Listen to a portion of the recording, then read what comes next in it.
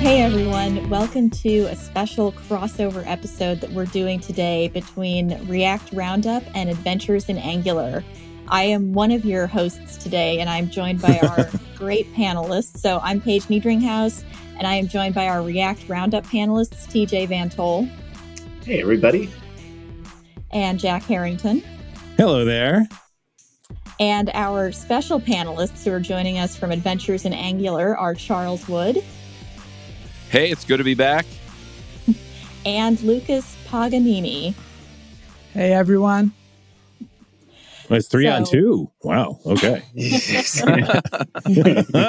little bit of an unfair advantage. Right? But, exactly. We'll take it. Okay. Right.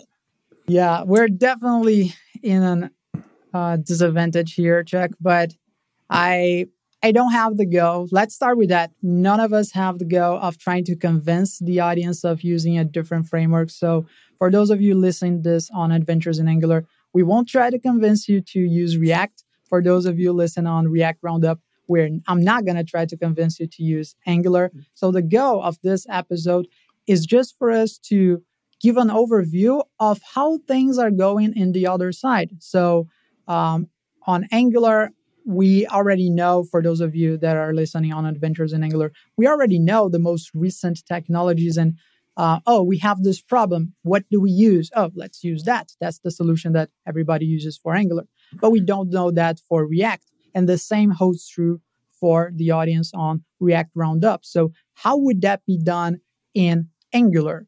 And I think that before you close this and say, I don't care about that, I actually think you should, because today we still have 3 big JS frameworks. Like Angular, React, and Vue are still the most used frameworks worldwide. So, and I mean, not to throw shade at Vue is great, but I think React and Angular are in its own kind of category in terms of popularity, in terms of usage. Vue is still clearly in the third place there. It could rise, but still clearly on third. So I think knowing what's going on in the other, also super popular alternative framework is extremely relevant, because you might bring some of that knowledge to how you do things in your framework, or maybe, who knows, you might just realize that you actually prefer Angular. Oh, shit, I said I wouldn't try to convince you. Well, I'm just going to chime in on this too, because, I was a panelist on this, I was going to say on this show, but we've got 2 shows. I've been a panelist on both shows, right? And, I've been doing the Angular podcast a lot longer than the React podcast. And some of the things, it's a different approach, makes you think about your problems different. But the other thing is like the Angular CLI adopted Webpack before they started moving it over toward Blaze or Bazel or whatever they're calling it these days, right? And a lot of the other ideas have been adopted back and forth between the frameworks. And so seeing how one framework does things in a way that advantages developers, it may actually bleed over into what you're doing. And so being aware just kind of gives you that extra advantage in if it gets adopted into whatever framework you're using. And the other thing is that sometimes thinking about the problem differently is an advantage, in the sense that you see a solution that is better fitted for your problem than the way that people kind of traditionally reach for the same thing over and over, and then realize, hey, look, I've got to shoehorn a whole bunch of stuff in here in order to make it work. Yeah, I think all of us are going to be, at some point, there's always going to be a next app you have to build. And the best technology choice might not be the tech that you're currently using. So it's always good to just keep an eye on what's out there and such. But before we get into the tech stuff, do we want to start with just a round of intros? Because I think some voices are going to be definitely unfamiliar to everybody in some of these feeds. So I can start off. I'm TJ Van Tol. I'm a longtime web developer and also developer advocate. I work for a company called Blues, where we're making some fun IoT stuff. And I am hashtag Team React in this conversation. Nice. Paige, you want to go next? We can keep the React train going. There you go. Absolutely. So my name is Paige Niedringhouse. I'm also a web developer, and it just so happens that TJ and I work for the same company. I'm more on the front end web development side, whereas he's more into the DevRel space, but there's a lot of crossover between us. So I'm also one of the hosts for React Roundup and definitely on the React train. But, always open to learning new JavaScript frameworks, playing with new toys like Svelte and Vue and Angular. So, yeah, I'm just happy to be in the web development world and getting to use all these cool technologies. And they're very cool. So I'm Jack Harrington. I'm a YouTuber and also a full-time principal engineer. I've been doing React, since like React Angular 1.5, that's split. So very early React days. And I was actually advocating for Angular way back in the day because I thought it was actually a more complete framework. And it actually, I got to say, the seeing the evolution of both systems has been very interesting. Thank you. Interesting that, Jack, you didn't say which team you're on. I think we can keep going. I'm on team web dev, man. I use whatever it takes. I like Vue. I like Solid. I like it all. Thank you. At least that's like a 2 versus 2. 2.5 versus 2.5. How about that? But I gotta say, I'm not super Angular at the moment, though. Like the Angular CLI, that's actually something you could talk about. That's like one thing I'm like, oh, really? But anyway, go on, sir. Okay. Charles, do you want to go first? Yeah, I whatever. So I'm Charles Max Wood. If you've listened to the older episodes of React Roundup, I'm on there. If you listen to Adventures in Angular, I did take a break from that show too for a little bit, and now I'm back. And I run the podcast network, right? So I'm doing a lot of that kind of a thing. To be perfectly honest, if we're pinning it down, I'm on Team Ruby. But oh man, that's getting too hard on my side. I know, right? But at the end of the day, I mean, I'm really just in favor of people, figuring out what works best for the problems they're trying to solve. And I mostly focus these days on helping people level up on their skills so that they can move ahead with their career and build the kind of career that lets them get the top pay they can get, build the reputation they want, get noticed for the things that matter to them, and then contribute to the community. And so when we're kind of dialing that in, ultimately, yeah, I'm trying to put out resources that do that, right? That's why we have so many shows on so many technical topics. Just kind of for a moment of shameless self-promotion, a few things that I am putting out there lately. And this is going to hurt Lucas's feelings even more, but I'm putting out some video series on different topics people are asking me about. So usually it's career focused. So I'm going to have a career focused series. You get a couple videos every week.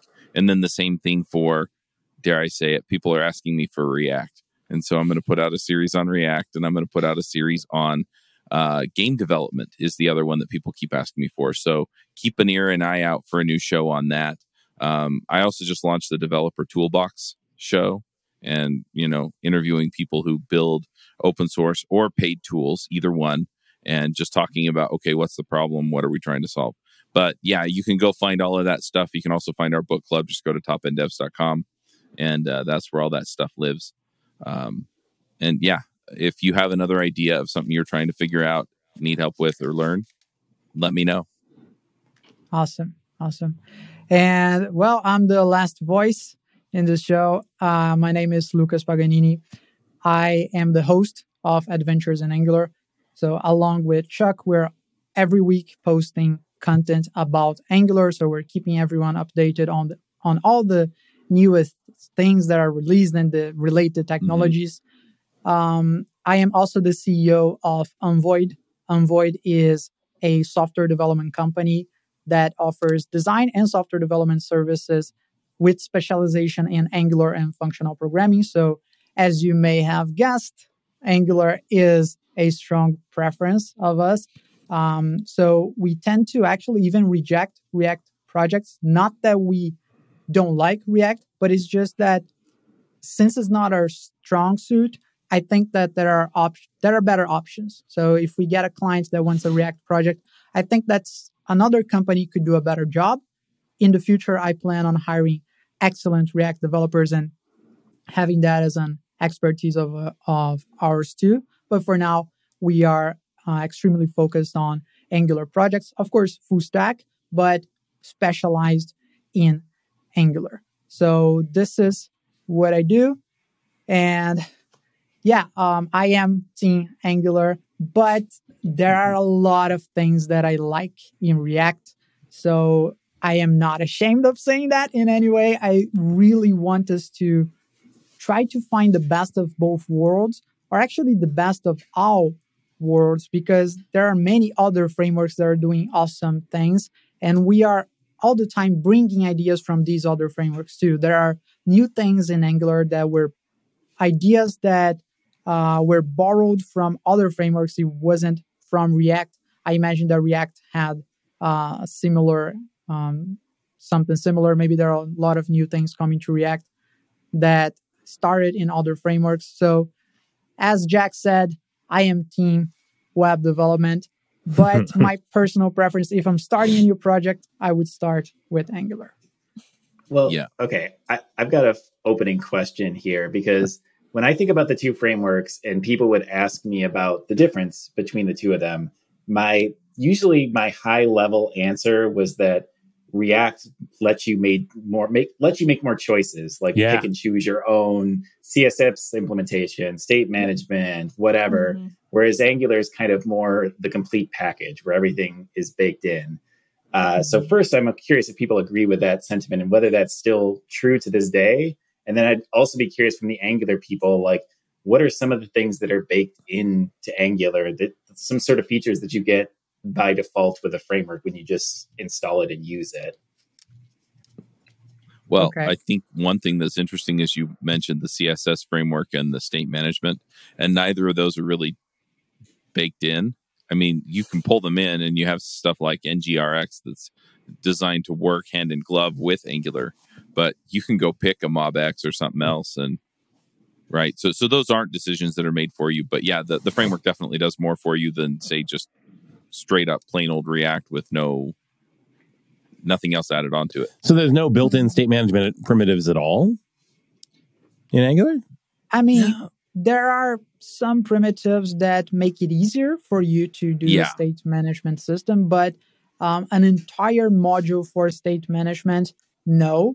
But the thing is, the Angular community, they got used to this idea of choosing for an opinionated answer for everything. So even though we don't have something like that baked in, every time that we have something like this, which is a problem that a lot of other developers are going to have, generally there's one solution that rises to the top and everybody uses that. So in Angular, we are very opinionated, even in the third-party libraries. So that makes it easier for us. Even though it isn't from the core team, it's still the official solution. I was going to say, in the React world, there are 27 solutions. There's chaos. There's drama.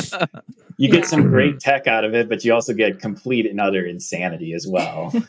I mean, routing is one that comes to mind in particular. There's a million React routers that you can choose from, depending on what the flavor of the week is. Right. Plus, the framework itself can do routing. I mean, you got Next.js and Remix, and those all. I mean, Remix is based on React Router, so you got all these options. Yeah, it gets complicated pretty fast. But that was the thing I was thinking about, like Angular, the CLI, right? And I actually got into a kind of Twitter fight with some of the Angular folks a while back about the Angular CLI. And I was trying, right, as if it changed anything, right? Keeping them honest, Yeah. And, I was like, every other framework, Solid or Vue or React, or whatever, I can go and take any project just that doesn't have a framework, and I can npm install that framework into that project and then just start using it. I just create whatever, React server, yada, yada, yada, whatever. Right. I might not get server-side rendering or any really sophisticated features, but I can at least use a framework. Right. But I can't do that with Angular. right? And they're like, yeah, but you should write your whole app in Angular and that's it. Like there's just no, like, as if it's either or. And I think that's actually one of the things that really distinguishes the two, which is, React was meant to be a Vue framework that you could then have, like, you could adapt it with Ember or whatever. It's like, hey, you can use as much or as little as you want, right? Whatever. And yes, it's become kind of bigger and more than that, obviously. But there's no migration path with Angular. It's like, what if I want to dabble with Angular? I can't really do that. I can't dabble with it. It's either my app or it's not. And that's kind of where I got to with it, which is not great. I mean, if you want adoption in your framework, you want to give people a way to slowly get into it. Like, as an example, I can go and take Svelte and put it into my React app. I can make a Svelte component and just mount it in my React app and be done. And then now I'm playing with Svelte and React simultaneously. Yay! Right? But I can't do the same thing with Angular. Okay. I'd like to take that one because there are ways for you to do that currently. We didn't have that in the beginning, so I'll give you that. And it isn't very easy, like as easy as you plug in another library, but there is a way to do that. And basically the way is using a module that Angular has, a native module from Angular, which allows you to transform your Angular components into native custom elements. So by using that, then it's, at the end of the day, is just a native custom element using web technologies, and then you can just use it as you would any other native HTML elements. But when we were discussing that, and also the question that TJ brought up in the beginning about the conceptual differences between React and Angular, I realized that we skipped a big history lesson here, which is the difference between AngularJS and Angular. So I'd like to take a quick 3-minute detour just to give that context to the React audience. For the Watch Angular out, audience, people have feelings about this. Yeah. Yeah. A lot of us have experience with this too. Yeah, right? Exactly. Yeah. A lot of us, that's why we're using React right now. But please, go on. Okay. I'll try my best. So we have a 3-year gap between AngularJS, React, and Angular as we know it today. So AngularJS was released in 2010, React in 2013, and Angular as we know it today in 2016. So what is the difference? Isn't it AngularJS and Angular, isn't it the same thing? It's the same name, which makes it extremely hard to differentiate, but it's actually a complete different thing, like completely different. The team at Google that built Angular, the current version of Angular, built it using different technologies and even some different architectural patterns. So if you try to look at AngularJS code and Angular code, you will be pretty confused because they have a lot of conceptual differences. So the first thing for us to know here is they are different things. So AngularJS is one thing, Angular is another. If it was the right call to have the same name or not, there's no reason to get into that. It is what it is. That's how it was done. I do think that if we're going to call this a mistake or a good marketing idea, I think that the only part that I would touch is that I think the migration should have been easier, and that would not have made so many haters right from the beginning of the Angular framework. So if it were as easy as it is today to migrate an AngularJS application to Angular, then I think we would be in a good place, because today the Angular team heard us. They know the challenges that we were presented when this migration happened, and now they provide great solutions to that. So you can migrate an AngularJS application to the newest version of Angular. I won't say that it's easy, but it is much easier than it was before. But at the time that it happened, it wasn't that easy. And then Angular itself started out with a lot of haters in its club. So from the audience that should have been the enthusiasts about it, which are the developers that were using AngularJS, a lot of them became haters because it was so hard to transition and it was so different that it was literally a different framework, but with the same name. So it's almost as if you are using an iPhone your entire life, and then Apple launches a new iPhone, which is called like iPhone 15, but it's running Android and it has no touchscreen. And like you just talk to it, it's just an AI system. I don't know, like it's completely different. It's too many changes make it become a new thing, a different thing instead of just a new version. So I think that was the biggest problem at the time. But yeah, the interesting thing is to know that Angular, as we know it today, is growing every day. Like they have a very strict release cycle, and they release major versions 2 times a year, so every 6 months on average. And they are outputting new versions constantly. Like we are on version 15 of Angular, and we are rapidly approaching version 16. You're rapidly approaching React's versions as well. You've only seen it in a couple of years. Okay, but can I just jump in? Like, I don't understand. So does Angular JS still exist? I mean, this is 8 years ago. This is like pre-COVID. Is there I think a lot history? of our listeners... Nothing ever goes away. Yeah. A lot of our listeners probably don't even know this happened. Like, this is... Oh, Lord. So is this still a thing, though? I mean, or is it just like, there's old legacy Angular JS applications that haven't been converted yet? I mean, is that it, really? It is. I mean, yeah, that's basically it. Mm-hmm. It has reached end of life. So the end of life for Angular JS was reached on December 31 of 2021. So 2 years ago. But it still exists because imagine that you are a really, really big company and you really made a huge bet on that framework.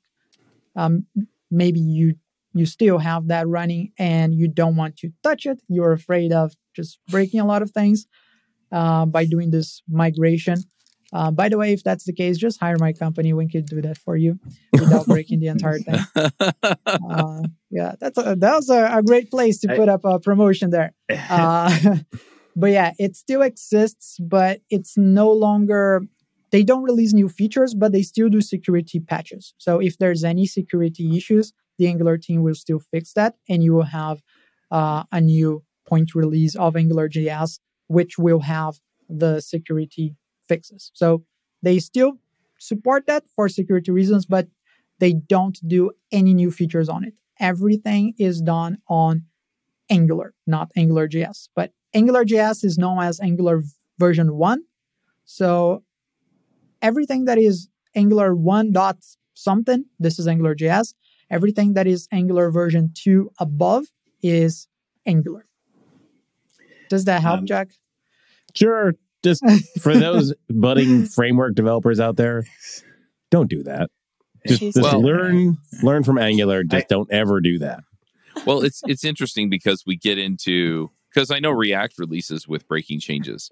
The difference is that they don't do them all at once.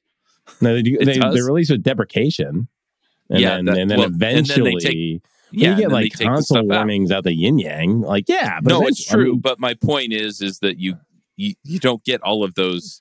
Hey, we're deprecating all this stuff, and then we're taking it all out all at once. And I think that was one thing. The other thing, though, was that it was a forward-looking change. It was just they saw a lot of things that they wanted to do with Angular that the architecture at the time didn't provide for. And so they decided that a rewrite was an easier way to get there. And what's also interesting is that the web has changed so much over the last, 10 years, 12 years since Angular was released. And then, the current version of Angular, all the stuff we went through since then, that Miško is actually writing a new framework that does things even more differently because he's trying to account for other things that, the current architecture makes it kind of tricky. He's trying to fix React's hydration problem. Quick. Yeah. Quick, isn't it? Yeah. Yeah, quick. And Angular has some of the same constraints. And it's just because they were written for, the way the web worked at that time. And you either have to introduce some massive breaking changes, which, he and others figured out the hard way is not something people like. Or you can write a new framework. And so that's kind of a place that we get to. But yeah, I think one other thing that's kind of interesting to talk about with this is that the surface area of Angular, right, as we mentioned before, it kind of is something that people generally use across their whole website, whereas the surface area of React just on its own, at least initially, was mostly focused on the view layer. They've added some other things that, change that a little bit. But for the most part, the surface area of React itself is still rather small. And so if they need to make some of these changes, it doesn't affect as much of your stack, because a lot of the rest of your stack is other stuff. And a lot of it's orthogonal to the way that React works. And so I don't know that you would have ever run into something like this with React, just the way that it started out and has grown. I will say the one note from when Lucas was talking earlier that caught my eye is he mentioned the word consistent release schedule, which is something we do not know about in the React world. It's sort of like the way the wind is blowing in Meta's offices. Every couple of years, they randomly, it's like the React world, famously, there have been some features that have been coming soon for years, like literal years. And then sometimes they just randomly appear one day. There is no cadence. I don't think there's any official roadmap. We don't know what's going on. There's a bit of transparency, but there's no regular cadence for the updates. So it's kind of interesting to hear. And that's an interesting thing, I would say, is that connection to Meta, like there was definitely some pushback, and there still is, about how connected React is to a particular company, in that case Meta, and if we're really working with our own, with a framework, or if we're working with kind of whatever the leftovers from Meta doing its own thing and needing its own framework, and then we just kind of, it seems like a cool framework, we're gonna have that kind of thing. That happens with Angular too, in terms of, I don't know if that's still the case, but I know that a while ago Google internally ran a more advanced version. Like, there were some features of the Angular framework that I think only existed for Angular's internal projects. I don't know if that's still the case, so I don't want to spread misinformation. Maybe today Google just uses what everyone else has access to the framework, and they just add other things on top of it as external libraries instead of customizations to the core parts of the framework. That's probably the case, because I think that at the size of it is right now, it would just be way more complicated for Google to be making changes to the core of it than just adding external libraries, especially because if you make changes to the core, then you lose all the security of having the community using your framework to test it and make sure that everything is working correctly. So you would have bugs that only exist in your own core version. So I think at the moment, Google does use the version of Angular that everyone else also has access to, which is interesting, because Google has a lot of projects, and that gives it a lot of security, because you know that Google won't just kill that easily, because they are also using it, and a bunch of other companies are also using it. By the way, even the entire idea that Google is this big company that is always killing projects, I don't think that was true for the case of Angular. There are certainly some technologies that Google has created that I liked, and they ended up killing, which made me sad. But in the case of AngularJS, I'm going to give it to them. Like, it was released in 2010, and the end of life was in 2021. So that was 11 years. And Angular, the new version was released in 2016. So they supported the legacy framework for 5 years. I think that's something. So I'm going to give that one to them. But coming back to what Chuck was saying about the surface area of Angular versus the surface area of React, and also connecting to what TJ said about the release cycle, I think that they are both connected. So the release cycle and the surface area have, they influence each other, in the sense of, since React is very isolated in its responsibilities, and it uses other tools to complement it and create all the other things that you might need in an entire application, then first, it makes it harder to do some breaking changes because you might lose compatibility to those other surrounding tooling. So you think a lot about that. That certainly should make it harder for them to release major versions of it. But also, because they give people the control to choose whatever they want to use along with React, then I don't know if you feel that much of an impact when something is taking too long to arrive in React core, because you can still use something external to add a similar functionality. But on Angular, you don't have that. As Jack was saying, Angular is something that even though now you can use parts of it along with other frameworks, in general, when you decide to use Angular, you use it as a whole. You use it entirely. I'm going to have an entire application running on Angular. And if that is the case, then you become so dependent on the Angular team releasing those features in the core libraries that they need to do it. Otherwise, you don't have an external solution to plug, even though you could, because all those modules are isolated. When you install Angular, you don't install just Angular. It's not just a single dependency. It's multiple dependencies. And you could technically replace one of the core dependencies with a third-party version of it that adds some other functionalities. Although you could, it's not something that I have ever seen, because the beauty of Angular is how it assumes that you're using all the core modules, and then they integrate so well that you don't have to deal with a lot of architectural challenges that you would have to deal with otherwise. So bringing that to a more concrete example, these are some of the things that Angular has on the core functionalities. Not even talking about third-party popular libraries, just the core things that come with the Angular framework. I'm just going to say things from the top of my mind. They have dependency injection, internationalization. That's like, I haven't seen another framework that has internationalization baked in. You always bring another tool to do that. No, Angular has its own module just to deal with internationalization. They have forms handling. I know that React has different libraries to handle forms. Angular has its core library, and everyone uses that, which makes it super easy to reuse code. They have scoped styles. So I know that React doesn't have that by default, which is why we have styled components being so famous on React. But on Angular, we don't have that because it already comes with scoped styles. It already has a solution for server-side rendering, which is something that, again, React uses Next or Gatsby or whatever to bring that. Angular has that in the core modules. They have routing, another thing that React provides a lot of solutions. Lazy loading, that's something that React does provide. They have an entire module for animations. They have a command line interface, which allows you to, for example, you don't have create React app. You just have the Angular CLI, and everybody uses the same CLI.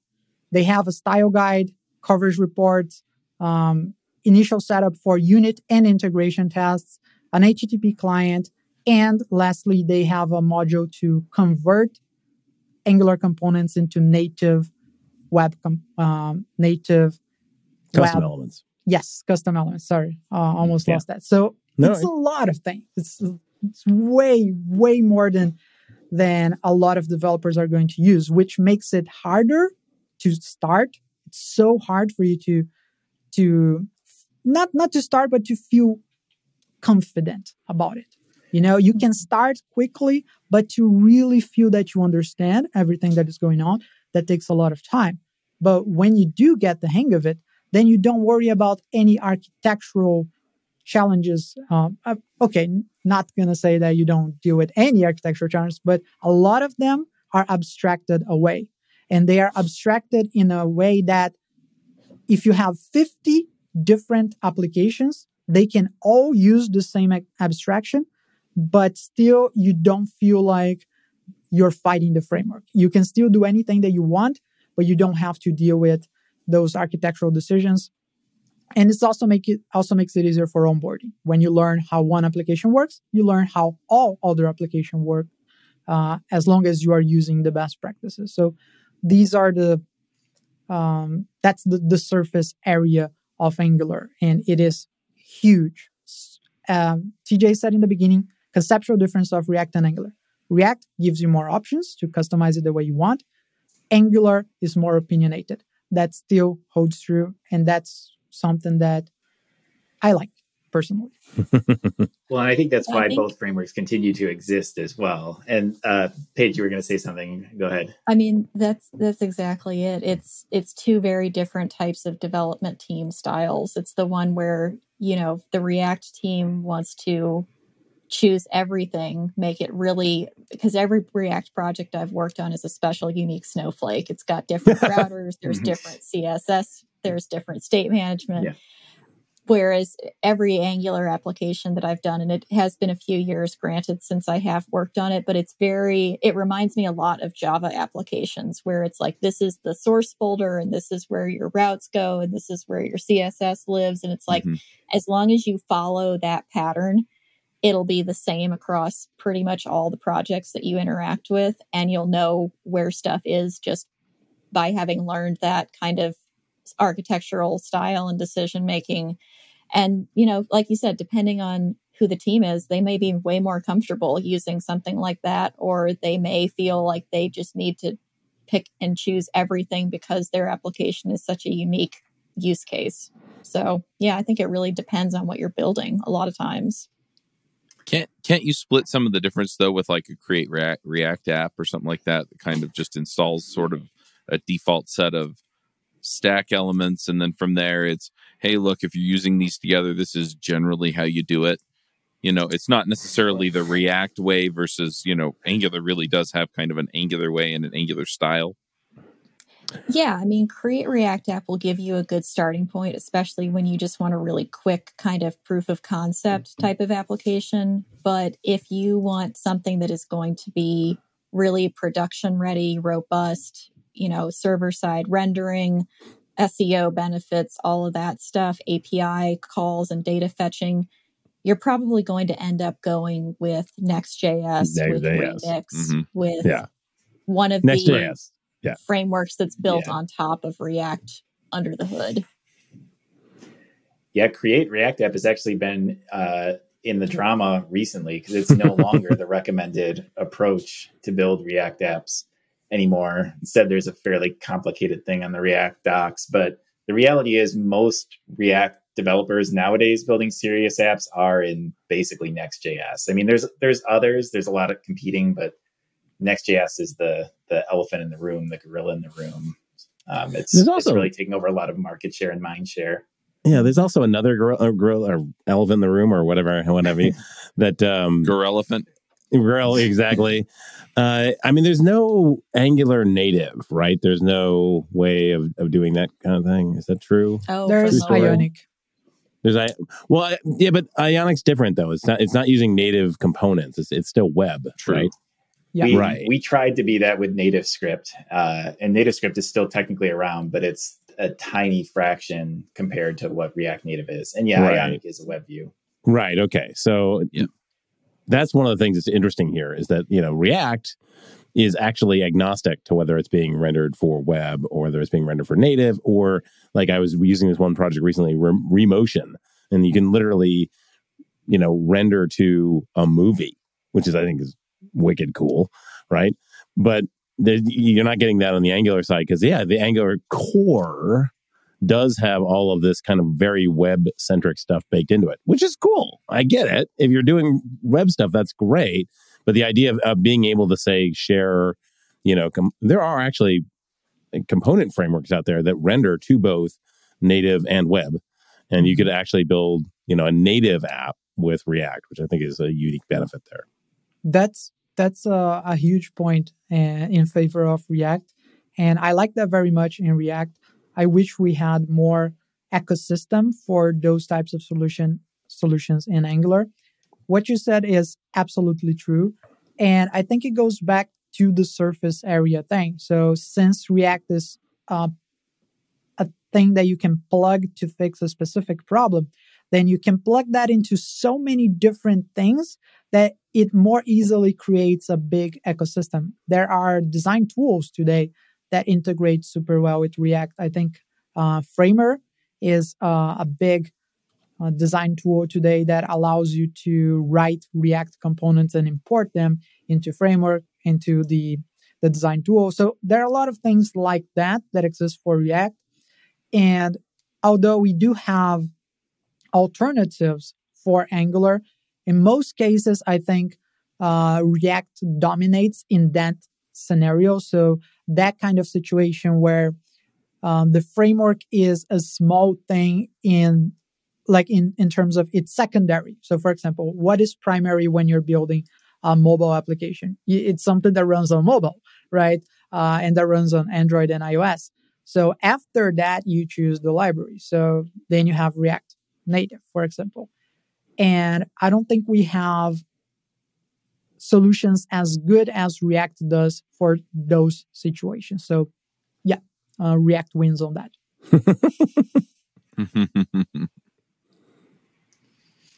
Yeah. Although for hybrid mobile applications, I don't think I would use neither. I would probably check out some of the solutions that are specific to that, because at the end of the day, you're still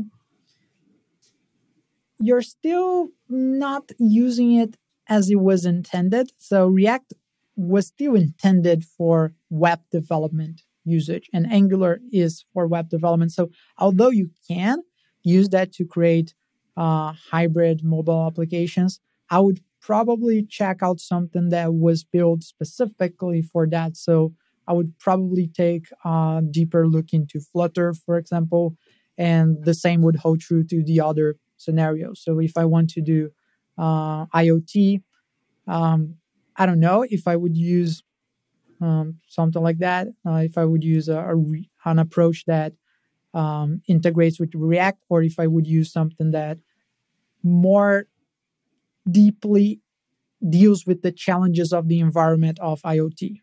Depends on the nature of the native app, I think, and also the size of the team. If you only have a couple of developers, maybe one front end developer, having the ability to reuse a lot of that code or you use a lot of that experience is great. I mean, for sure, Flutter is awesome, but Flutter Web isn't.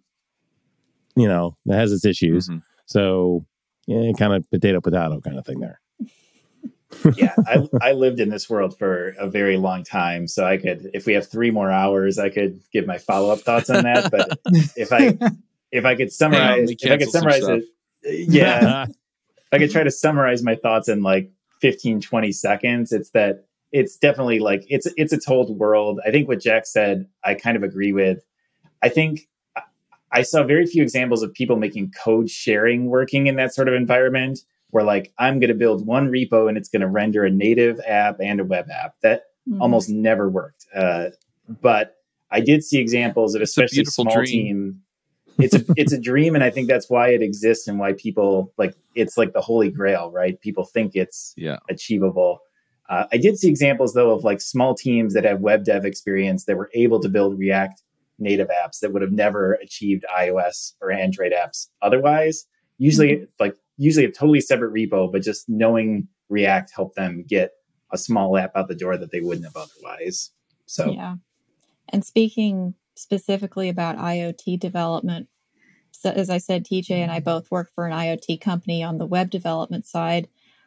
We have almost nothing that I know of that's actually written in JavaScript that runs on our embedded devices. It's all C++, Python, Arduino, and maybe a little bit of Go. But JavaScript is just too heavy and too resource intensive for most of those little tiny microcontrollers that run on Raspberry Pis and such. Mm-hmm. So it's a nice idea. It would be awesome as a web developer to be able to write some of that code in JavaScript, but it's not really, I think, a very achievable goal yet. I know that there's some libraries out there, but I don't think that they're super robust yet. Mm-hmm. I do think eventually we'll get to that point, like everything that can be done with JavaScript will be done with JavaScript. Isn't that the saying? But yeah, definitely. Yeah, Rest it's Atwood's Law. yes. Yeah. But definitely there are situations where we are not there yet. So, yeah. Good deal. We've been talking for about 45 minutes. We usually try and keep these to an hour, give or take. Are there other things? Because we've kind of talked through some of the things that go on in the different ecosystems we work in. But I guess one other thing that I would just like to have everybody put out there, to kind of wrap up, besides, hey, go subscribe to both of these shows, is if somebody is looking at learning Angular or learning React, what resources do you recommend, right? So if somebody is, it's like, hey, I just got a job. I've been writing Angular forever, and now have to write React. Where do they go to learn? And then vice versa, going the other way. And then we'll go to picks. Well, I mean, for React, I know that the React docs that have been in beta for years finally have been released as the new official documentation. And it's all, the latest and greatest React features. So definitely check those out. The docs are usually pretty good for just getting the basics down. And then from there, I would say figure out which framework, if you're coming to an existing team, your team is using, and then start looking at those documentation, because Gatsby is very different from Next, is slightly different from Remix. So figure out what the actual framework is that your team is using, and then start to dive into the documentation there. I like that. And I think the answer for Angular would be the same. Although there are excellent courses out there, I myself have done more than 10 courses about Angular just to try to pick some different things that a different instructor might cover.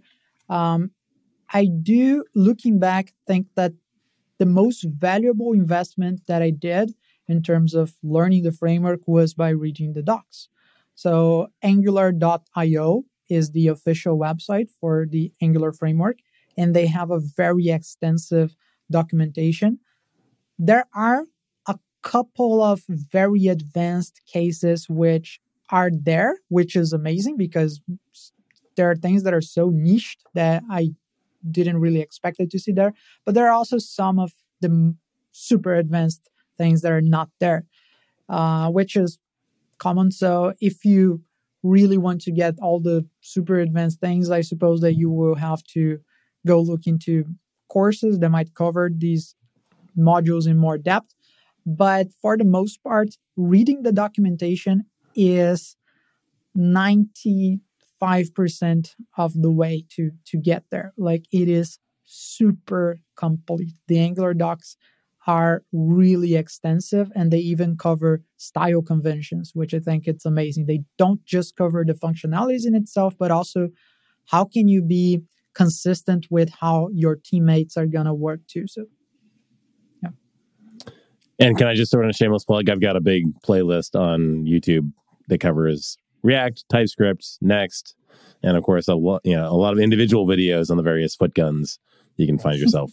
I was going to say, I do my best learning from Jack Harrington's YouTube channel. Oh, thank you, TJ. Hit that subscribe button. There you go. Like and subscribe. I will say, like, I'll plus one page's recommendation for React.dev, which is the new Angular or the new React docs. And I like them because it's kind of funny because Lucas was praising the Angular docs for being so comprehensive, but I'm going to praise the React docs for being kind of simple and just giving like a more limited tutorial, because I think when you're getting started, you don't want to necessarily be overwhelmed. And Angular always overwhelmed me, always. Like, I always felt like I had no idea what I was doing. I think that's the sort of shift that makes people or teams choose one framework versus the other, right? Because it's different styles, different ways of attacking the same problem. So different people have different learning styles, different things they like in frameworks. So, yeah. I also think that in general, if it's been a while since you that is listening to this episode right now, if it's been really a while since you gave a chance to Angular and some of the things that were said here today makes sense to you somehow, then just check out their docs again, because they are improving all the time. As we were saying, the React official docs were just released. So a while ago, people might be complaining like, oh, I don't like that React doesn't have an official doc. When I tried to learn it, I didn't like the experience. But if you try it again now, then you will have a different experience with it. So we are all learning from each other. And I think that's something that makes me really happy. Although we do have this Angular versus React, like Iron Man versus Captain America, but still, like, I think that we are, as an entire community of web developers, we are really very respectful with each other in general. I don't see people like, I hate you because you use React or whatever. I don't see that, which is cool. And I see that we are learning from each other, and those things are getting better. So if you are listening on Adventures in Angular, you tried React, didn't like it. If it's been a while, maybe take another look. If you are in React Roundup, tried Angular, didn't like things that I said here, maybe make sense to your situation, maybe try it again. Absolutely. I love the experimentation. It's fun. But anyway, well, should we do the self-promo section? Yeah. All right. Or picks. Well, yeah. And then we'll do picks. Oh, okay. Picks it is. We usually do self-promo and then we do picks. So, okay. Lucas, why don't you go ahead and self-promo first? Okay. I'm going to self-promo my company. As I said before, the name is Unvoid. We are specialized in Angular and functional programming. We do full stack development. So we do design, we do front, we do back, but we do specialize in Angular and functional programming. These are the things that we really shine on. So if you have a project that needs help on that, then consider contacting us at unvoid.com. And I'm also still building my course on web animations. I'm really liking the result. I think that web animations really need an update. There were so many new things on it. And I think that the courses that are popular, or the books that are popular about web animations, they are in general outdated. So I'm really excited to be talking about this topic and bringing the new things to all the web developers. So if you're interested in seeing how this is going, then consider checking out lucaspaganini.com/web animations. Lastly, I'm going to plug myself. So I just realized that I'm in a different podcast. So if you don't know me, I also post content about web development in general, not just Angular.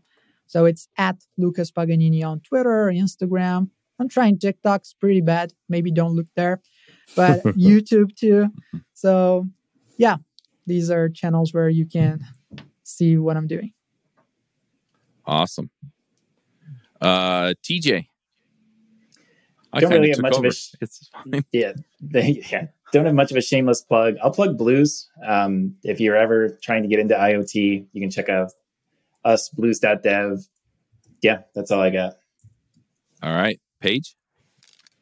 I don't have any monetization plugs, but I write pretty regularly about web development. It's mostly things that I've been learning either at work or in side projects. So you can go to my website, pagenedringhouse.com, and yeah, you can just check out what I've been writing about, learn some new things about CSS, about React, about GitHub Actions recently. I wrote a Python web scraper that I'll probably be writing about. So yeah, it's interesting, and hopefully you'll learn something new from it. All right. Jack had to bail. He had a time thing. We all have lives outside of this, I guess.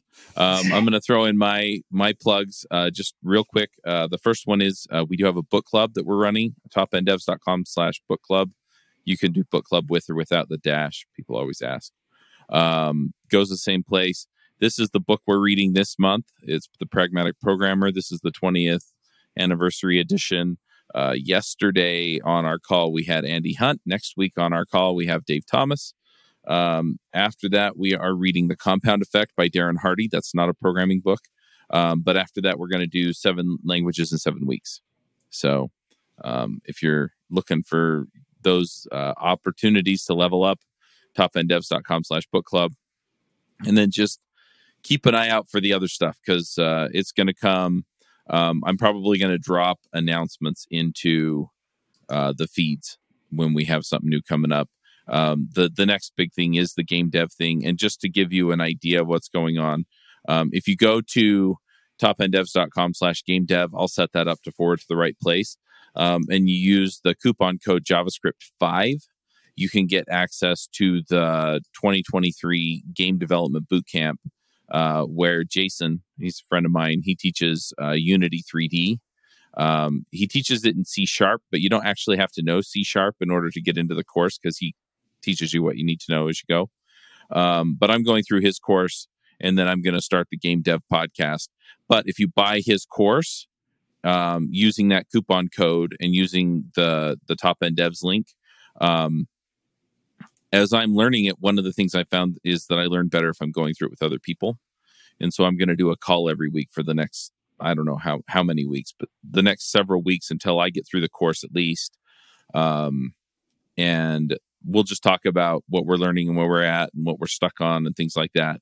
It's not going to have a formal setup to it. It's mostly just going to be so that, we can all help each other get through it.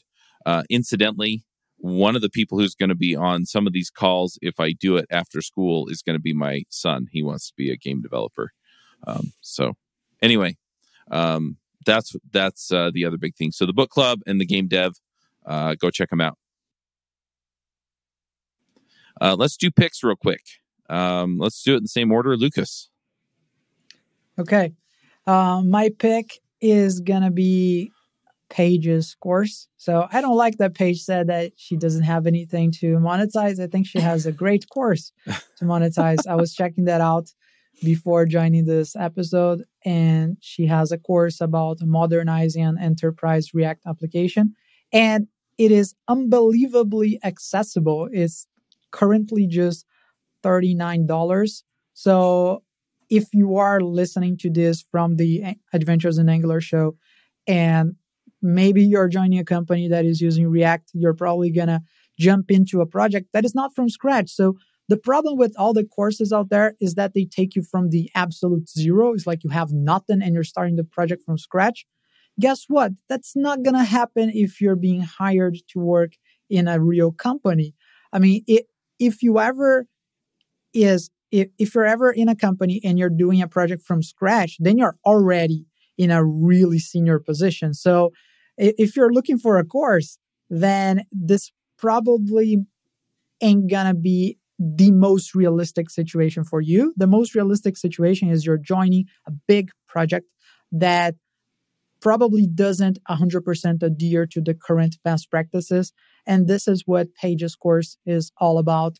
So if you're interested in that, just go check it out in her Twitter bio. But she also has a short link. We're putting that in the podcast description. So this course is going to take you from understanding legacy code base and bringing it to the latest best practices and the latest recommended technologies. So I think it was a great approach for a course. So that's my pick for today. Well, thanks, awesome. Lucas. That's really kind of you. TJ, what are your picks? I'm going to pick November 22nd, 1963, which is a Stephen King book. It's kind of classic Stephen King. So if you like Stephen King, you'll like this book. And if you don't, you probably won't. But it's about time travel. Basically, a guy discovers a portal back to 1958 in a diner and discovers that he can go back in time and change history, and decides he wants to stop JFK from getting assassinated. So that's basically the plot in a nutshell, and hijinks ensue and whatnot as well. And there's twists because it's Stephen King. So if you like that sort of thing, it's an entertaining book. It's a little verbose because it's also Stephen King. So it's like a good 1,000-page book, but it's been a good read so far. Right. I was going to make the joke that he keeps his parents from meeting and almost disappears. Yeah. Plot of All right, Paige. another movie. Right. Yeah. So my pick today is going to be a Scuba Pro dive skin. So this year, my husband and I decided we were going to get our scuba certifications. And one thing that we both ended up buying before our first dives in the open water were these dive skins. And they are basically like very thin, almost neoprene scuba suits. But they just make putting on an actual wetsuit really easier. They give you... it's us. They give you the sun protection, and they just make it a lot simpler to get going with scuba. So if you're getting into it and you are looking for something that's not quite wetsuit material, I would definitely recommend picking one of these up. Awesome. I'm going to throw in a couple of picks. The first one is I always do a board game pick. That's kind of my deal. I kind of stole it from the people who were picking like their favorite beer or whiskey every week. For me, this is my addiction. So I played this game with a couple of friends of mine. It's called Atiwa, Atiwa. And of course, it's a bat game, right? It's cultivating bats to win the game. But anyway, effectively, what you do is you have a village, and you can add different resources to the village, right? So you can get a goat, you can get a tree, you can get, and you can only put certain ones in certain places, but then, you can also expand your village, and you can train the families that live in the huts in your village to cultivate bats. And if they cultivate the bats, then you get, certain bonuses and stuff for having the bats in your village. And I'm really not explaining this well, because it is a little bit more of a complicated game as opposed to some of the other ones that are, it's like, here's the game in 2 minutes, right? And I've explained the whole game. Anyway, if you're into something that's a little bit more complicated, but not so complicated like some of the other ones that I've picked on some of the other shows, then yeah, this is definitely one of those games that, yeah, if you want a thinking game that's, kind of on the borderline of a casual game where you can sit and chat while you play it, then this is that game, right? It's a little more complicated than just your sort of social game. Board Game Geek weights it at 2.69. So usually a 3 is where the serious gamers are getting, excited about, wow, I'm really going to have to pull it out and figure this stuff out. 2 is generally where like my 11 or 12-year-old could play it, or a bunch of people who aren't deep into board games would sit around and play apples to apples and have a good time, right? And so this one's a little bit more than that, but it's super fun. Really had a good time. I think we played it in an hour. There were 3 of us. It's 1 to 4 players. I would imagine that 3 or 4 is kind of the sweet spot. That's what it says on Board Game Geek too. So anyway, I'll put a link to it on Board Game Geek so you can check it out, and a link to it on Amazon so you can buy it. But yeah, that's one pick. And then, I'll just leave it there. I'll just leave it at the board game. Nice. Good stuff. Yeah. Well, it was fun to talk to you guys again. Yeah. Thanks for joining us on this crossover episode. Yeah. So wait, which one won? I thought we were picking one at the end, right? That's what we discussed. No. Let's leave that to the audience. The audience, you can just, if you're listening to that on YouTube, or if you're on Spotify or something that doesn't have a comment section, go to Twitter. We have a Twitter account for Adventures in Angular, a Twitter account for React Roundup. So make your tweet and say which one you like the most. What were your thoughts on React, your thoughts on Angular? So yeah, let us know. Yeah. So it's at Angular Podcast and at React Roundup on Twitter. Also, I'm just going to point out, because usually I just say, well, whichever audience is larger will win. The audiences for both shows are about the same size. So, oh wow, it's evenly matched, more or less, yeah. So anyway, but yeah, it was fun, and I look forward to talking to you guys more in the future. Yeah. Yeah. We'll see you Nice in the next chatting. episode. Max out.